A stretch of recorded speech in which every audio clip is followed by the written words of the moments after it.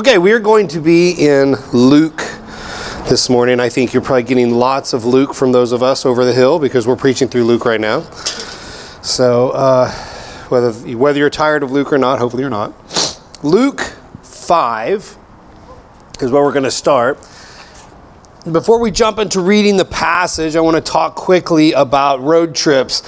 What is your personality? What is your family's personality on road trips? Are you a burn it to get to the destination, don't slow down, don't pull off, don't look at scenic routes, get there so that then you can brag and boast to everyone about how long it took you to get there and how you didn't let your children stop and use the bathroom along the way or whatever else? Or are you someone that always takes the slow road, always takes the pullouts, always takes the little turns right or left? I know in our culture, there's something romantic about the second one, but unapologetically, I'm a first. I like to get there. A lot of it's because we travel back towards the middle of the country quite a bit because all of my family and my wife's family are from Oklahoma. So we're making these trips somewhat regularly. We used to when our kids were younger more than now. Now that all our kids are high school and college age, we don't really go back as frequently. But whenever you're traveling with kids and you're trying to get somewhere, there seems to be, in my estimation, I don't mind the freeways. I like going 75 plus and just keep cruising, right? It isn't, it's ugly, but man, is it efficient. And so I think there's something deep within me about that, whether it's problematic, there's probably all kinds of things we could do with that. And the real reason I'm talking about that is I think about this metaphor of sort of the detour taker versus the person who's in a hurry to get to where they want to go whenever I'm preparing and thinking about passages like the one we're going to read. Because there's so many interesting things, and this is a fairly famous passage. It's when Jesus calls his first disciples, the miraculous catch of fish. And there's so many interesting things in this passage that when we're reading it for our personal devotion, or in my case when I'm preaching it, that are very tempting to pull out and look at all the different little surveys, and to the point, in my opinion, that you could end up, in your personal devotion or in preaching, losing the big point of the passage, right? Losing the whole reason that you're going there. In other words, I'm very presently aware this morning, I could preach this passage and talk about lots of things that I'm given permission to talk about from the passage and still somehow miss the main point of the passage. You see what I'm saying? And those of our churches, and yours is one of them, that is committed to what we call exegetical preaching the Bible, trying to get the Bible's message out. We don't want to make that mistake. We want to, as best we can, in our fallible understanding, Lord, thank you for the Holy Spirit that helps us with that. We want to do the best we can to draw out the important point of the passage should be the important point of the sermon. Or, for your personal time, the important point of the passage should be the important point that you're asking the Holy Spirit to apply to your life. It doesn't mean that there's not other secondary points, tangential points that can be very helpful, that the Lord and the Spirit might even use, that might actually even become for your personal private reading the more important thing that day, but you certainly don't want to make the mistake of saying, this is more meaningful for me, therefore this is the main point. No, we can't make that mistake. The main point has to be the main point. Other things might be meaningful. So I'm setting all that up just because I am going to treat this passage like a road trip back to New Mexico or Oklahoma. I'm going to sprint through it to the main point. And because of that, there's going to be lots of interesting things that we could stop that might be, some of you might say, hey, wait, you missed a detour there. I would have liked to have heard more about that. But I think that what I'm doing is justified in the sense of let's get to what I think is quite clearly in this passage, the primary points. Let's read it. I think we'll all sort of be familiar, and then we'll jump in. So we are in Luke 5, starting in verse 1 through 11. On one occasion, while the crowd was pressing in on him to hear the word of God, he was standing by the lake of Gennesaret. And he saw two boats by the lake, but the fishermen had gone out of them and were washing their nets. Getting to one of the boats, which was Simon's, he asked him to put it out a little from the land. And he sat down and taught the people from the boat. And when he had finished speaking, he said to Simon, "Put out into the deep and let down your nets for a catch." And Simon answered, Master, we toiled all night and took nothing, but at your word I will let down the nets. When they had done this, they enclosed a large number of fish, and their nets were breaking. They signaled to their partners in the other boat to come and to help them, and they came and they filled both boats so that they began to sink. When Simon Peter saw it, he fell down at Jesus' knees, saying, Depart from me, for I am a sinful man, O Lord. For he and all who were with him were astonished at the catch of fish that they had taken. So also were James and John, sons of Zebedee, who were partners with Simon. And Jesus said to Simon, Do not be afraid. From now on you will be catching men. When they had brought their boats to land, they left everything and followed him. So the story is familiar. It's really not a lot of questions as far as the text about what's being communicated, and it's very clear. It's a clear passage. So we're going to race through it. We're going to work our way through it, but quite quickly. The very first thing that I notice in verse 1 is the role of the crowd. I always view the crowd in all of the gospel narratives as sort of its own character in the plot, right? The crowd. Think about it, and typically, at least for me, I typically have a negative view of the crowd. Primarily because at the end of the story, what happens to the crowd? The crowd is who screams, Crucify him. Also in the early stages, even in Luke itself, we see the crowd already wanted to kill Jesus.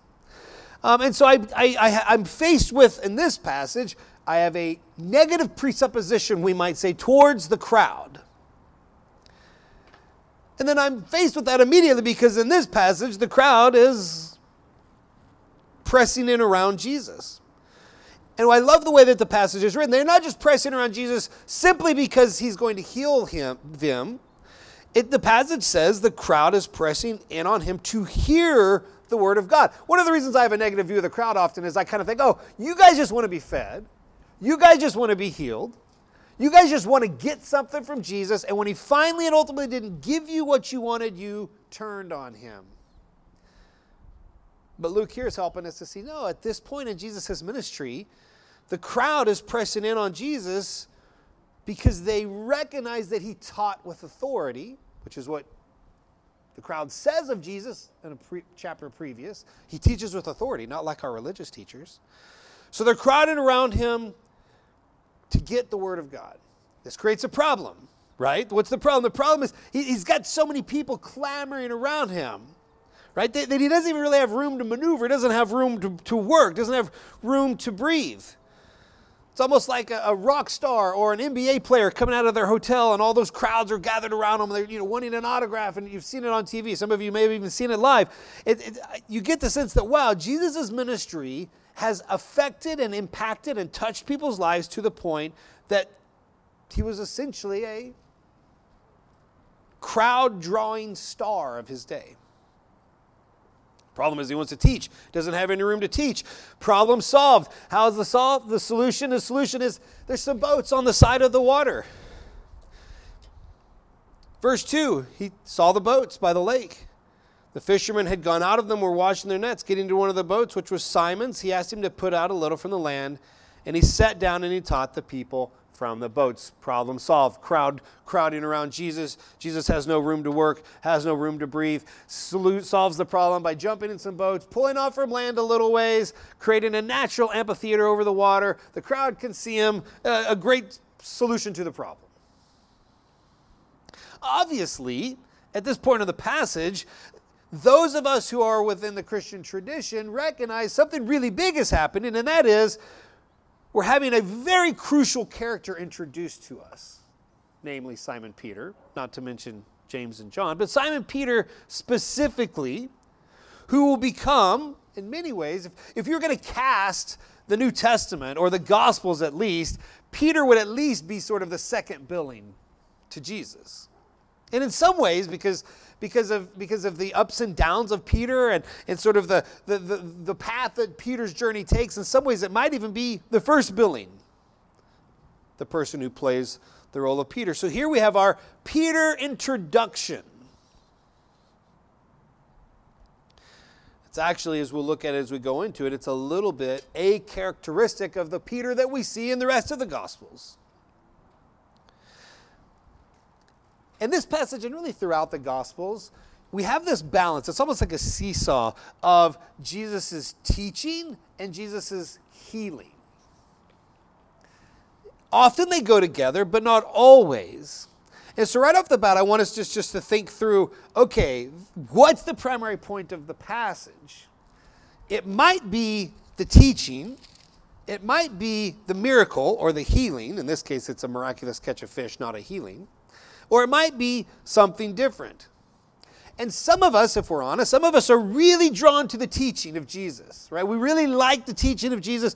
And maybe because we have some negative experiences with the charismatic movement or something like that, we might even be prone to undervalue the miraculous actions of Jesus for whatever reason. Some of us might be more prone to be drawn towards the miraculous actions of Jesus, the marvelous Jesus, and without realizing it, maybe we underplay the teachings of Jesus. Obviously, we don't want to do this. We don't want to be Thomas Jefferson on the one hand, right? Thomas Jefferson loved the teachings of Jesus, except for anywhere that Jesus claimed to be God or do anything miraculous. We also don't want to be King Herod. What's King Herod? King Herod wanted Jesus just to be a magician. Didn't believe anything he said. Didn't have anything to do with his teaching, but hey, do some magic. That's cool. So we want to never separate these, even though I think that it's very tempting for us, even as mature Christians, to sort of get caught up in one or the other. Now, in this passage, it's very clear that the teaching is not the primary point of the passage, and I can explain why very quickly. We are told that Jesus teaches, but we don't get any record of what he teaches from the boats. Right? Pulls off. He teaches the crowd. So the point of this passage, certainly, unlike maybe the sermon in the plain that's coming up in a couple of chapters later, the point of this passage is certainly not the content of the teaching, because we don't get any content of this teaching. It's very likely that Jesus, like anyone else who would travel, probably taught similar things multiple times. So maybe even the sermon on the plain that comes up later has some components, some aspects of what Jesus even taught here. But the fact of the matter is, the author is not at all worried about us knowing what Jesus taught, just that he taught. Because the second stone seems to be more important in this particular passage, and that is the miraculous event, the miraculous catch of fish. So Jesus teaches from the boats. They're already out. When he finished speaking, verse 4, he says to Simon, "Put out into the deep and let down your nets for a catch." Simon answered, "Master, we've toiled all night and took nothing, but at your word I will let down the nets." We don't get any hint of Simon's attitude here being anything other than, we did fish all night, Jesus, and not trying to be rude, but I'm a fisherman. You're not a fisherman, right? So we've already tried this and it's not worked, but it does seem like there's no sarcasm. It seems like he's like, okay, but at your word, we'll do it again. Master is a word that he's using to refer to Jesus that seems to be, all right, Master, we'll try it. I'm sure in his heart he was full of doubts that it would work, but his response was very much one of, we'll try. It's caught me as I think about this exact moment. I would love to just sort of capture this moment and do some interviews of what's Peter thinking, what's James and John thinking, what are they all thinking? Because I guarantee it had to be in their minds. They're thinking, who is this guy? What right does the preacher have to tell the fishermen where to fish? Give me a break. Give me a break. How on earth could you know something about fish that we don't know?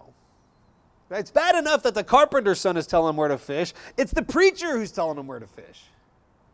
The preacher in the right context is a powerful person. The preacher, whenever the preacher's doing something with you that you're better at, right? If you're a carpenter, you don't want the preacher telling you where to make the cuts. My brother and I where we grew up is in a very rural area, and we would hunt birds fairly regularly. And one time every year, my dad would host a bird hunt. And from our local church, some of the pastors would join us. And then even more so, sometimes from some of the, like we would have our own visiting preachers would come, and people from Oklahoma City, which was 5 or 6 hours away, is a good ways away, they would drive up. And so we'd have this hunt, and we'd sort of have like kind of 50% locals and 50% ministry types, preachers. And my brother and I, this was because we were in high school and probably not very godly, we would make fun of the preachers and how bad they were at hunting, right? They didn't know what they were doing. It wasn't just that we'd make fun of them. We'd kind of stay away from them because they could kind of be a little dangerous, right? Someone who hasn't hunted a lot, really excited, really eager. They're type A personalities because they're preachers, and they're, by golly, going to do something. They're going to get something that day. And you're like, okay, put all the preachers down there, let them shoot each other, and the locals will come over here.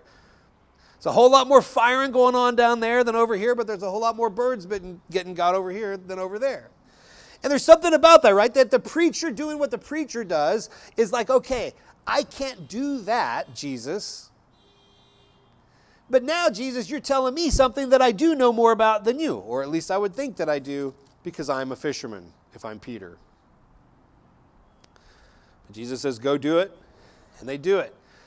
So maybe this is the primary point of the passage. Maybe the primary point of the passage is for us to be awed at the miraculous catch of fish, and what that displays about the character of Jesus, and what that displays about the miraculous work of Jesus, or what that displays about who Jesus is, what Jesus is here for, and what Jesus is going to do. But I don't think that's the point of the passage either, not the primary point. It's a bigger point of the passage than the teaching. Teaching isn't even referred, but even this miraculous catch of fish is setting up for something. Right? Verse 6, they had done this. They did what Jesus said. They enclosed a large number of fish, and their nets were breaking. They signaled to their partners in the other boats to come help them. They came and they filled the boats so that they began to sink. The passage doesn't end in verse 7. The narrative doesn't end in verse 7. No. This miraculous story is setting up for the final few verses, and that is the response. The response of Simon Peter and his friends to this miraculous event. I think there's a lesson here. There's a lesson here in reading our Bibles, and specifically I think the Gospels generally, and into Acts. The lesson is, as you're reading the Gospels and Acts, notice how many times the miraculous event is followed by the point of the miraculous event. Particularly in Acts. It's very clear in Acts. Luke also, because you have the same author as Acts, but throughout the Gospels, it's not at all uncommon that the more exciting part of the story isn't where the story ends. There's some teaching that comes after that exciting part of the story. That's exactly what we have here. This is super exciting. If any of us had been here, this is what we would have posted on Instagram to tell people about. This was crazy. This was wild. But this miraculous catch of fish is not the point that the author is driving towards in the passage.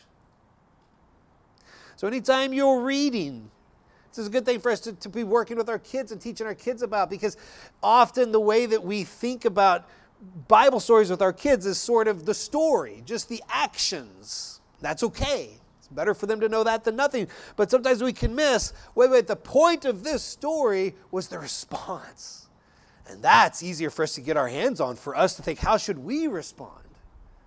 How should we respond to Jesus, our Master? Or do we respond in the same way to Jesus, our Master, that Peter responds to Jesus here? The other thing, as a sidebar, and I love at this point in the story, you could ask the question, who caught the fish? Right? Who should we credit for the big catch of fish?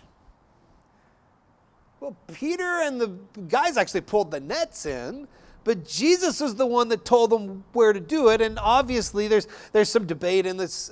I never really get too much into these debates, but in the commentaries, there's some debates of what miracle was at play from Jesus here. Was it a miracle of omniscience? Jesus knew where the fish were that they didn't know. Or was it a miracle of omnipotence? Jesus sort of filled the nets with fish. You see the difference? Not too worried about it.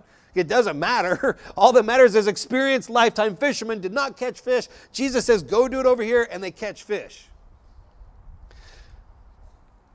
But the cool part about the question is, whose responsibility was it to catch the fish? I think there's something there for us, right? Is the simple act of obedience allowed the disciples to reap this incredible harvest of fish.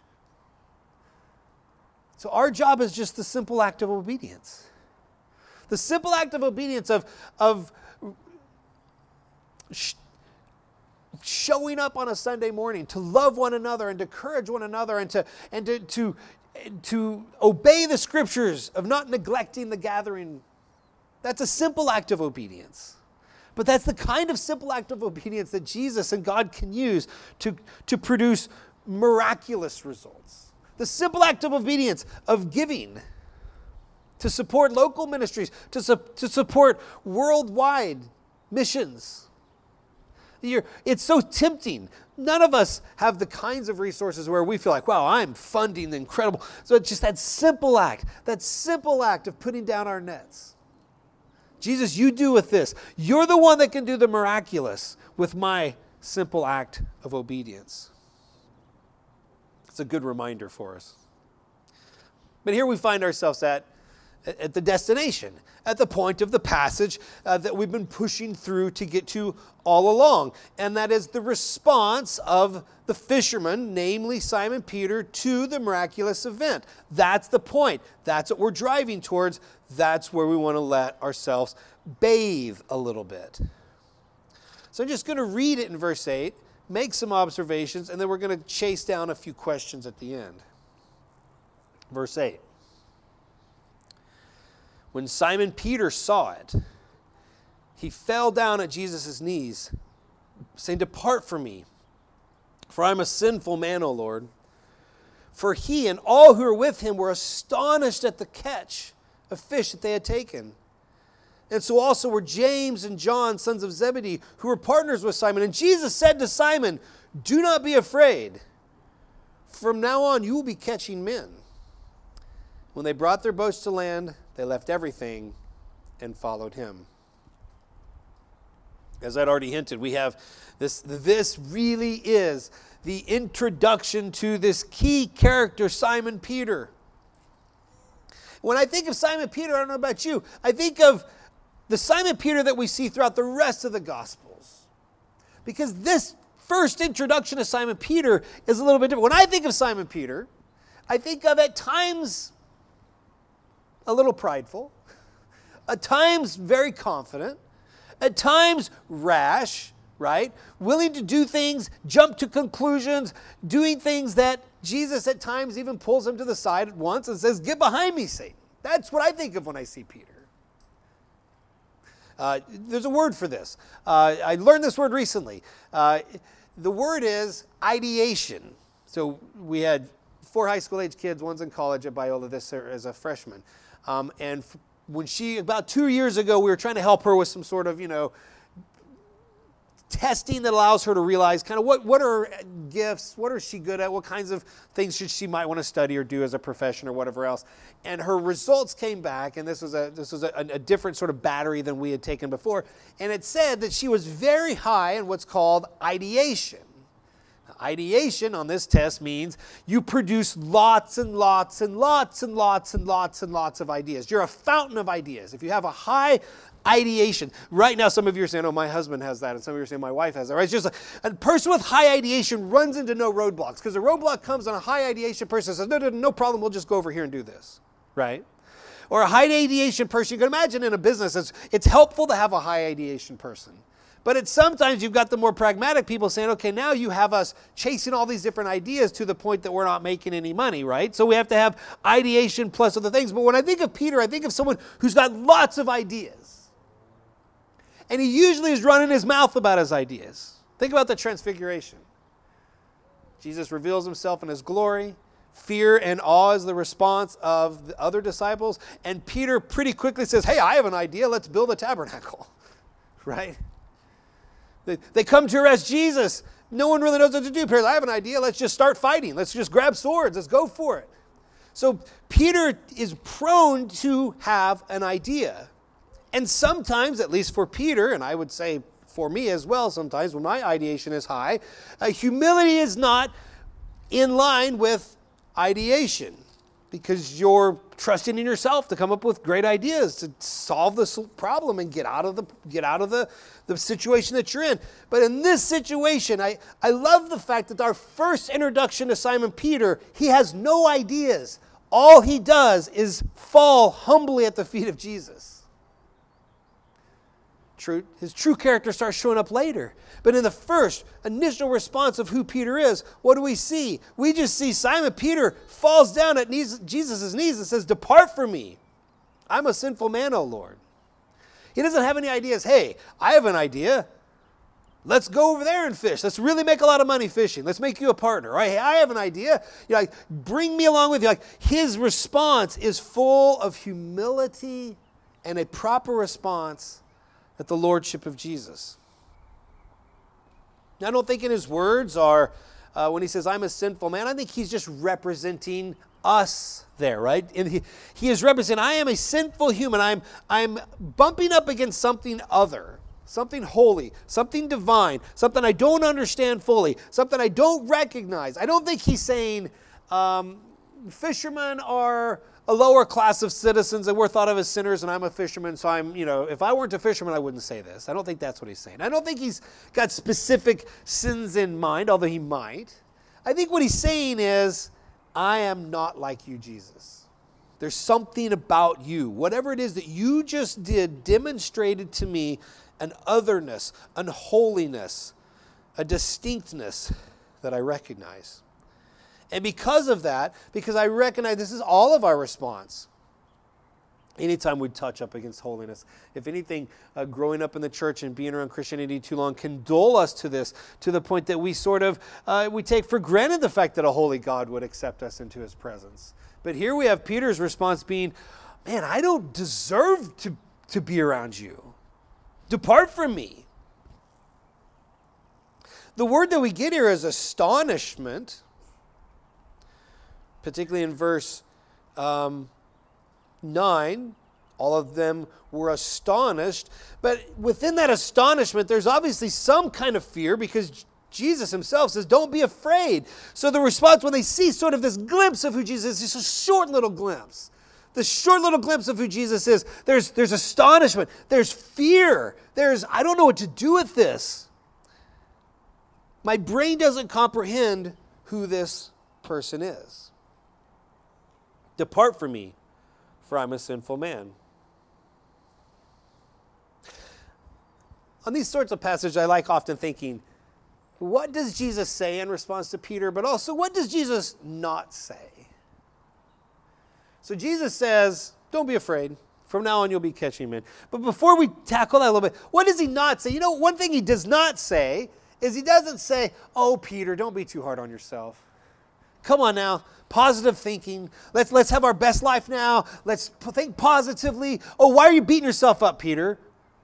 I don't want you've got some negative thoughts in your head. You're not so bad." Jesus isn't being some sort of divine therapist here. Now, neither is Jesus setting up to be the shame police either. "Oh yeah, you're right, Peter. You're a pretty horrible person. In fact, I know everything you've ever done. And you're despicable. You're disgusting. And these other guys are pretty bad too. Yeah, you're right. You're right. Shame on you." Right? So Jesus does neither of those two things. And I bring that up because I think deep in our hearts when we come to Jesus, when we come to God in a similar state, I think many of us think that God would respond in one of those two ways. "Yeah, you're right. You are kind of trash, but I'll try to use you anyway.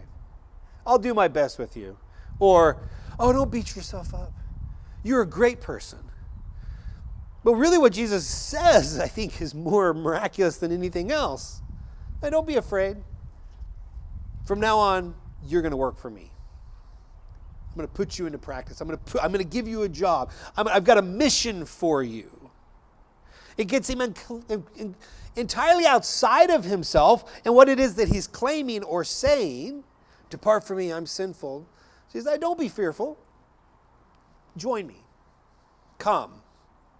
From now on, you have a new occupation. You woke up a fisherman for fish, but at the end of the day, you're not thinking about fish anymore because you've had this exchange with Jesus. And now, from now on, you won't be catching fish anymore. You'll be catching men.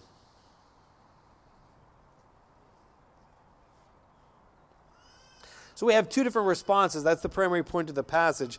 The two different responses, we have this verbal response. The wording has come from Peter. You recognize by the actions of the other disciples, the future disciples, that they're obviously having a similar response. So you have a verbal response, depart from me. We're all astonished. And then Jesus says, don't worry about it. Don't be afraid. Join me. You'll be catching men. And then we have the second part of the response, which is their actions.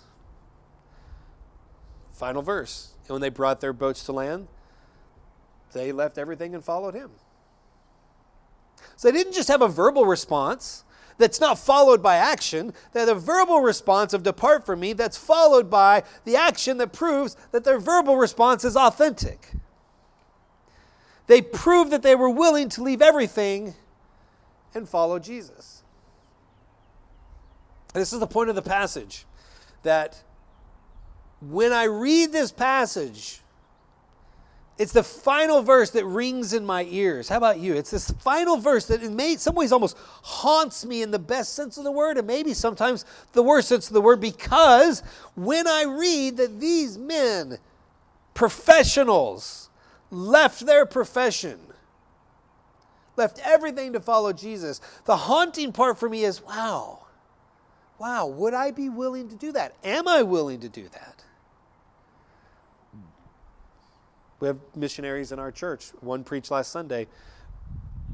He and his young family have he has once he finished his seminary education, he has a unique calling to be teaching at missionary sending schools outside of the United States, so that they're sending non-Americans onto the mission field. So he was in somewhere in Asia for a while, and now they're going to be relocating to the Netherlands, which is an incredibly important place and an incredibly important ministry for them to be involved in. And I'm not close with them, but we've spent some time. They've been with COVID. They've been home for a few months now. Actually, I think almost a full year before they're leaving again. So I've got to spend some more time with this missionary couple than I would have been able to otherwise. And when I hang out with people like that, I sometimes feel, I don't know if you're like me, but I feel a little bit like, man, would I be willing to do that? Am I willing to give up everything and go do what they did? When my wife and I, we were in seminary at Southern Seminary, and at one point, I think it was most of the time we had lived in married student housing, which is a pretty cool setup at that particular campus. And at one point, we had future IMB missionaries below us, above us, and to one side of us. And our friend said, "Oh, you guys are going to be missionaries. You're going to get sucked into the black hole of the missionaries because you're surrounded by us, right?" And in fact, of those three couples, one went to Croatia.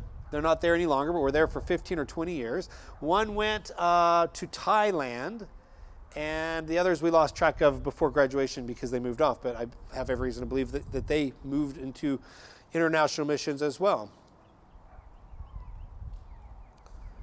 I'm 46 years old. I'm fairly comfortable in my life these days. I like my job. I like the blend that I have of job and ministry. I like where my kids are at. There's so many things about my life that sometimes I have to recognize, wait, but am I, or would I be willing to do what Peter does here? And I think that is a good barb for me to feel, and you as well.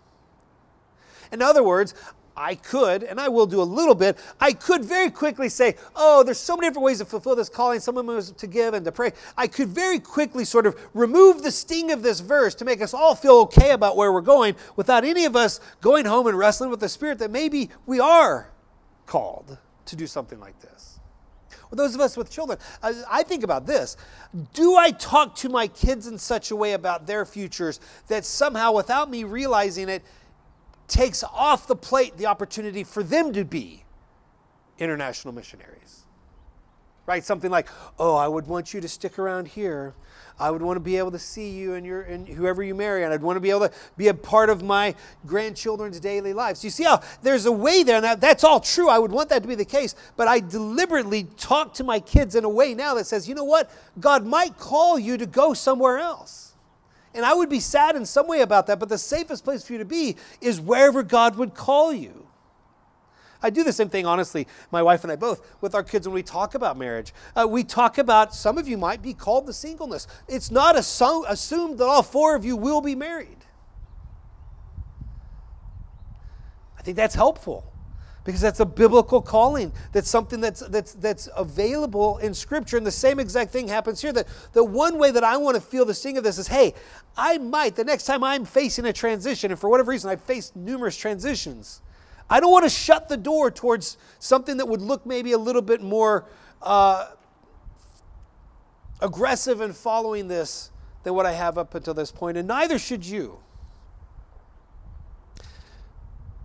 But the fact is, so I want us to feel, so this is the balance that we have when these have this passage. I don't want to lay on the guilt, everyone's supposed to do this, because we all know that everyone has a different calling. But on the other hand, I don't want to so quickly run to, well, you probably aren't called to this, to the point that the Spirit might not move and work where He's intending to move and work. But we do know that not everyone shares the same calling. And for evidence, we need to go nowhere further than the very book we're looking at now. Because here we have Jesus responding to these fishermen and says, hey, from now on, you're going to be fishers of men. Leave everything and follow me. That's exactly what they do. The very next person Jesus interacts with in verse 12 is a leper. The guy comes up, shows extraordinary faith. He says, hey, if you will, you can make me clean, right? It's almost like on his own initiative. Hey, Jesus, I have faith that you can make me clean. When Jesus runs into the centurion a couple of chapters later, Jesus says, I've never met anyone who has faith like this in all of Israel. And I think of this leper as like, this guy seems to have a lot of faith, right? Just like, hey, if you want to, you can make me clean. My whole life I've had leprosy, but I know you can do it. But then Jesus says, I will be clean. And then Jesus doesn't seem to give him the same calling as the disciples. Jesus says, go show yourself to the priest and make an offering for your cleansing. He doesn't say anything about become a fisher of men. It seems like that's the end of this person's calling. He's not called to follow Jesus in the exact same way that Simon Peter is called to follow Jesus. My favorite example of this in Luke is of the 2 tax collectors, right? We have 2 prominent tax collectors in Luke. One's Matthew. Jesus walks up to Matthew and he says, follow me. Boom. Your task is very much like the fisherman's task. You're supposed to leave everything and follow me, and Matthew does. Who's the next tax collector in Luke? Zacchaeus. Remember the story of Zacchaeus? Jesus walks up to Zacchaeus in a similar way. Now he's up in a tree.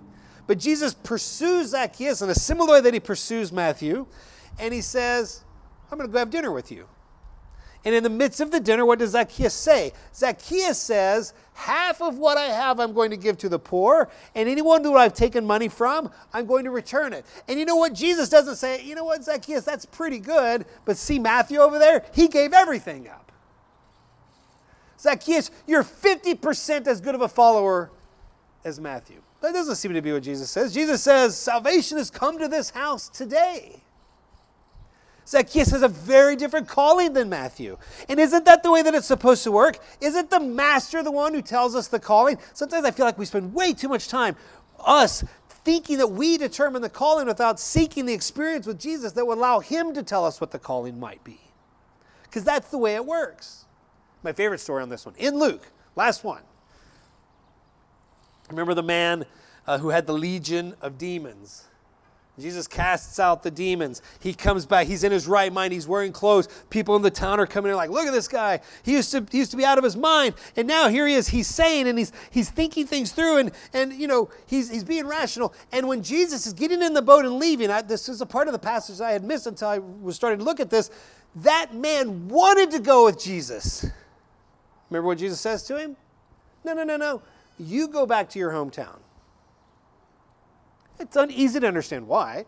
the testimony of Jesus' grace, this man who is a madman, who now is let's imagine, just a normal, godly man in his city for the rest of his days. It's easy to understand what Jesus' mission was in there, but I could totally imagine this guy saying, wait, this isn't fair. I wanted to leave everything and follow you. I wanted to become a fisher of men like those guys, and you're not letting me do that. You're telling me to go do this. It's because the master is who sets the calling. The master has a different plan. And that's the point of our passage. The point of our passage is that whether it's the teaching of Jesus, or in this case, the miraculous event of Jesus, the primary thing that we're looking for is how do we respond to that experience with Jesus, and are we following the master? So whether it's the teachings of Jesus as we read Scripture, or you hear the word preached, or whether it's some miraculous event from a narrative of the Scriptures, or even in your own life, because I believe God still does miraculous things now. Are you using those as opportunities to seek a relationship with the master, in which if the master tells you, leave everything and follow me, that you know that's the greatest good you have? That pearl is so great it is worth selling everything for, to pursue. But that won't come without seeking, fostering this relationship with the master, with Jesus, and helping ourselves. And this is what the church is for, right? This is what, brothers and sisters, we help one another with this process. And I know you guys as a church take this very seriously, and I love even the way that you're very intentional when you talk about it. Hey, we're going to linger, we're going to talk, we're going to encourage one another. Well, that's one of the reasons for that. We are here to help each other, to encourage one another, to be able to both experience Jesus in community, but also to live out, to walk in whatever calling Jesus would have for us. Whether it's to leave everything, whether it's to sell half, or whether it's to go back to our city and live a relatively mundane, normal, routine life for the glory of God. In any of those cases, we're doing something miraculous in response to Jesus' calling. Let me pray for us. Father, Son, Holy Spirit, we thank you for your word. You are a good God. We pray, God, that you would use your word to encourage us. God, I pray that we would all this week, tomorrow, I pray for myself as well, that I would seek you. I would want to encounter you so that I could therefore respond appropriately to the callings that you're placing in my life, and I would know what they are. In Jesus' name we pray. Amen.